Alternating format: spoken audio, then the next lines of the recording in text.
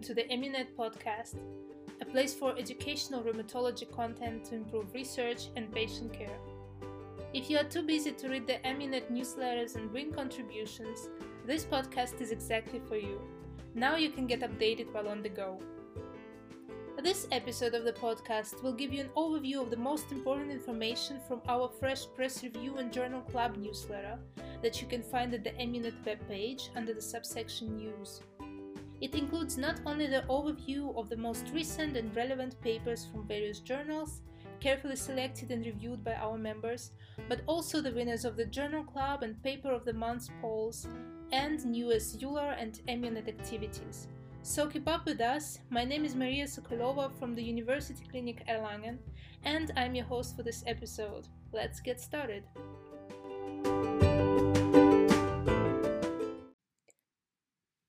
First, I want to mention that we regularly organize the EULAR EmuNet Journal Club, which is taking place on Twitter. It is always an interesting and lively discussion with EmuNet community and faculty peers, so we encourage you to follow EULAR_JC and EmuNet accounts on Twitter to be informed about the future journal clubs. The paper of the choice for this issue was Comparison of an online self-referral tool with a physician-based referral strategy for early recognition of patients with a high probability of axial spondyloarthritis by Dr. Fabian Proft and colleagues from Charité Hospital in Berlin. The results of the paper encourage further investigation in the field of digital health in spondyloarthritis and indicate the potential for online self-referral tools. Although the journal club was on the 24th of February, you can still find the discussion under the hashtag EULARJC. In the online vote for the paper of the month, the study published in Rheumatology Oxford by Delphine Courvoisier and colleagues won the poll. The article title was The Impact of Seropositivity on the Effectiveness of Biologic Antirheumatic Agents, results from a collaboration of 16 registries. The data collected from different registries confirmed the role of ACPA or rheumatoid factor positivity for the treatment with non-TNF inhibitors, especially for rituximab and abatacept. Seropositivity was associated with increased effectiveness of these agents. You can watch the interview with authors on the EmuNet YouTube channel. For each press review and journal club newsletter issue, our working group members are preparing an overlook of the most interesting research papers from major rheumatology journals. The articles published from August to November 2020 were covered in this newsletter. We will start with the Annals of the Rheumatic Diseases. In psoriatic arthritis, the study by Nerviani and colleagues explored distinct synovial and skin tissue transcriptomic profiles in 27 psoriatic arthritis patients. Interesting in this study was the discrepancy in the gene expression between skin and synovium in the same patient. Overall, skin profile was uniform and more IL-23 driven in contrast to synovium, where it could vary significantly. The authors argue that a biopsy-driven approach could help to better identify target patients for IL-23, IL-17 inhibitors. In rheumatoid arthritis, Andreev and colleagues published a work showing the unexpected regulatory role of eosinophils in rheumatoid arthritis. In the mouse model of asthma and carbexane serum-induced arthritis, regulatory eosinophils found specifically in the joints ameliorated inflammation and induced the resolution phase of inflammation. These cells were identified in the synovium of RA patients in remission. The authors also highlighted the exacerbation of arthritis in patients with concomitant asthma upon treatment with IL-5 inhibitor mepolizumab. In an important study by Molander and colleagues, a positive correlation between the venous thromboembolism risk and disease activity score was observed in rheumatoid arthritis patients. Failure of tocilizumab in two different diseases was apparent from two studies, also published in Annals. Primarily endpoints not met in both hand osteoarthritis, in a study by Rischetti and colleagues, and in Sjögren's syndrome by Felten and colleagues. In a population-based study from Germany, Bareliakos and colleagues have identified factors associated with bone marrow edema in sacroiliac joints in healthy volunteers aged under 45 years. childbirth in the previous year, HLA-B27 positivity, age and physically demanding work were independently associated with bone marrow edema. This might help interpretation of MRI images in the daily rheumatology practice. COVID-19 significantly affected our daily life, practice, and also research field. In a new study, Akiyama and colleagues performed a meta-analysis of 62 observational studies, including a total of more than 319,000 patients, to assess the prevalence and clinical outcomes of COVID-19 and autoimmune diseases. The prevalence of COVID-19 was 0.011, with 95% confidence interval between 0.005 and 0.025. Meta-analysis of 7 case-controlled studies demonstrated that the risk of COVID-19 in patients with autoimmune diseases was significantly higher than in control patients, odds ratio 2.19, with 95 CI between 1.05 to 4.58.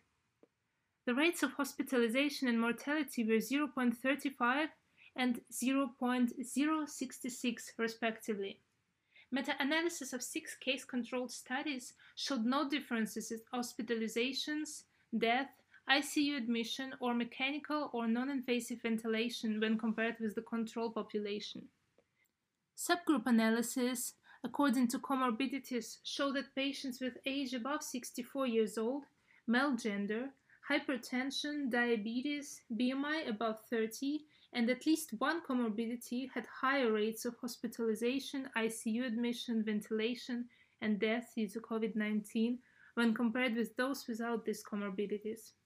Importantly, glucocorticoids, as well as conventional synthetic DMARDs, alone or in combination with biologic or targeted synthetic DMARDs, increase the risk of all unfavorable outcomes by 2 to 3 times, whereas biologic or targeted synthetic DMARDs monotherapy, particularly anti-TNF agents, were associated with a lower risk of hospitalization and death.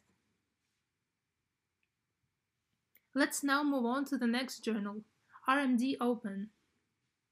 A novel treatment opportunity was tested in preclinical and early clinical phase for systemic lupus erythematosus by Strasser and colleagues. Cenerimod, a sphingosine 1-phosphate receptor type 1 modulator, showed effectiveness in the lupus mouse model, reducing peripheral CD19 B lymphocyte numbers by 78.9%, CD4 T cell numbers by 99%, and CD8 T cell lymphocytes by 19.4%, leading to reduced T cell infiltrates in the kidneys and reduced severity of histological damage. In 44 patients with SLE, cenerimod resulted in a significant decline in blood CD4 and CD8 T lymphocytes, as well as in B lymphocytes, antibody-secreting cells, and plasma interferon gamma, compared with placebo group. Next, we will discuss studies from arthritis and rheumatology.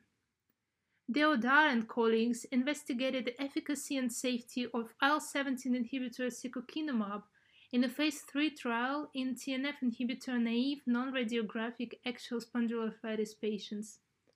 The proportion of patients who met SS40 criteria was significantly higher for the loading dose regimen at week 16, 41.5% versus 29.2% for placebo, and for the non-loading dose regimen at week 52, 39.8% versus 19.9% for placebo. No new safety findings were reported. Another very important study came from Yates and colleagues evaluating the venous thromboembolism risk of JAK inhibitors by a meta-analysis of phase 2 and 3 double-blinded randomized controlled trials. A total of 42 studies were included, with a total of 6,542 patients' exposure years, compared to 1,578 placebo patient exposure years. Only 15 venous thromboembolism events in the JAK inhibitor group and 4 in the placebo group were registered. The pooled incidence rate ratio of venous thromboembolic events was 0.68, with 95% confidence interval including 1. Therefore, these data do not support current warnings around venous thromboembolism risk for JAK inhibitors. In arthritis research and therapy, Rodriguez Manica and colleagues published a study where they aimed to investigate whether the reason for discontinuing the first TNF inhibitor affected the efficacy of the next one in patients with axial spondyloarthritis. 193 axial spondyloarthritis patients switching TNF inhibitors between 2008 and 2018 were included in the study. Reasons for discontinuation included primary failure, secondary failure, which meant a response lost after 6 months or less, adverse events, and others. As assessed by ASDA's clinically important improvement, reason for discontinuation of the first TNF inhibitor did not influence the response to the second TNF inhibitor. However, a more stringent outcome of ASDA-selective disease was most likely to be achieved with the second TNF inhibitor if discontinuation of the first inhibitor occurred due to the secondary failure, adverse events, or for other reasons, compared to primary failure. In other words, patients with axial spondyloarthritis with secondary failure to their first TNF inhibitor, compared to those with primary failure, have a better chance to respond to the second TNF inhibitor according to stringent outcomes. In a study published in Arthritis Care and Research, Espinosa Ortega and colleagues investigated the association between autoantibody status and response to immunosuppressive therapies in 156 people with idiopathic inflammatory myopathies. In the multiple regression analysis, positivity for dermatomyositis-specific autoantibodies was associated with a higher chance of moderate clinical response. In addition, dysphagia, shorter time span from symptom onset to diagnosis, and intensive initial immunosuppressive treatment were associated with a higher response rate regardless of autoantibody status. In our press release newsletter issue, you can find much more research articles covered and summarized by the working group members.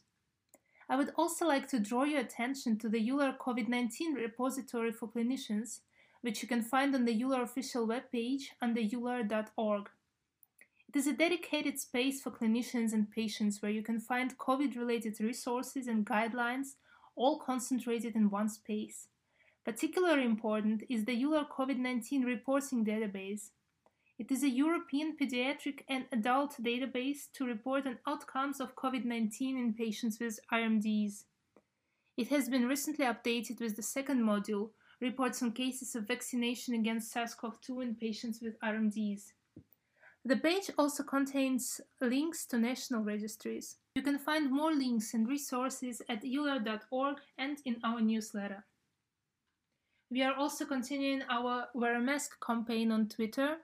You can share your photos under a hashtag #WearAMask, and together we help to encourage people to continue protecting each other and socially distance where possible while we are still awaiting when intensive vaccination campaigns will pay off.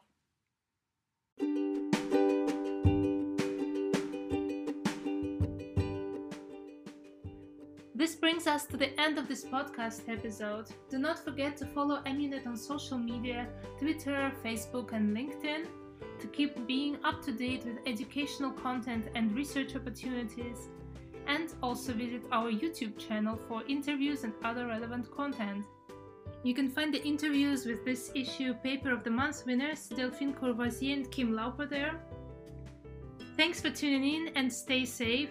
We will see you in the next episode.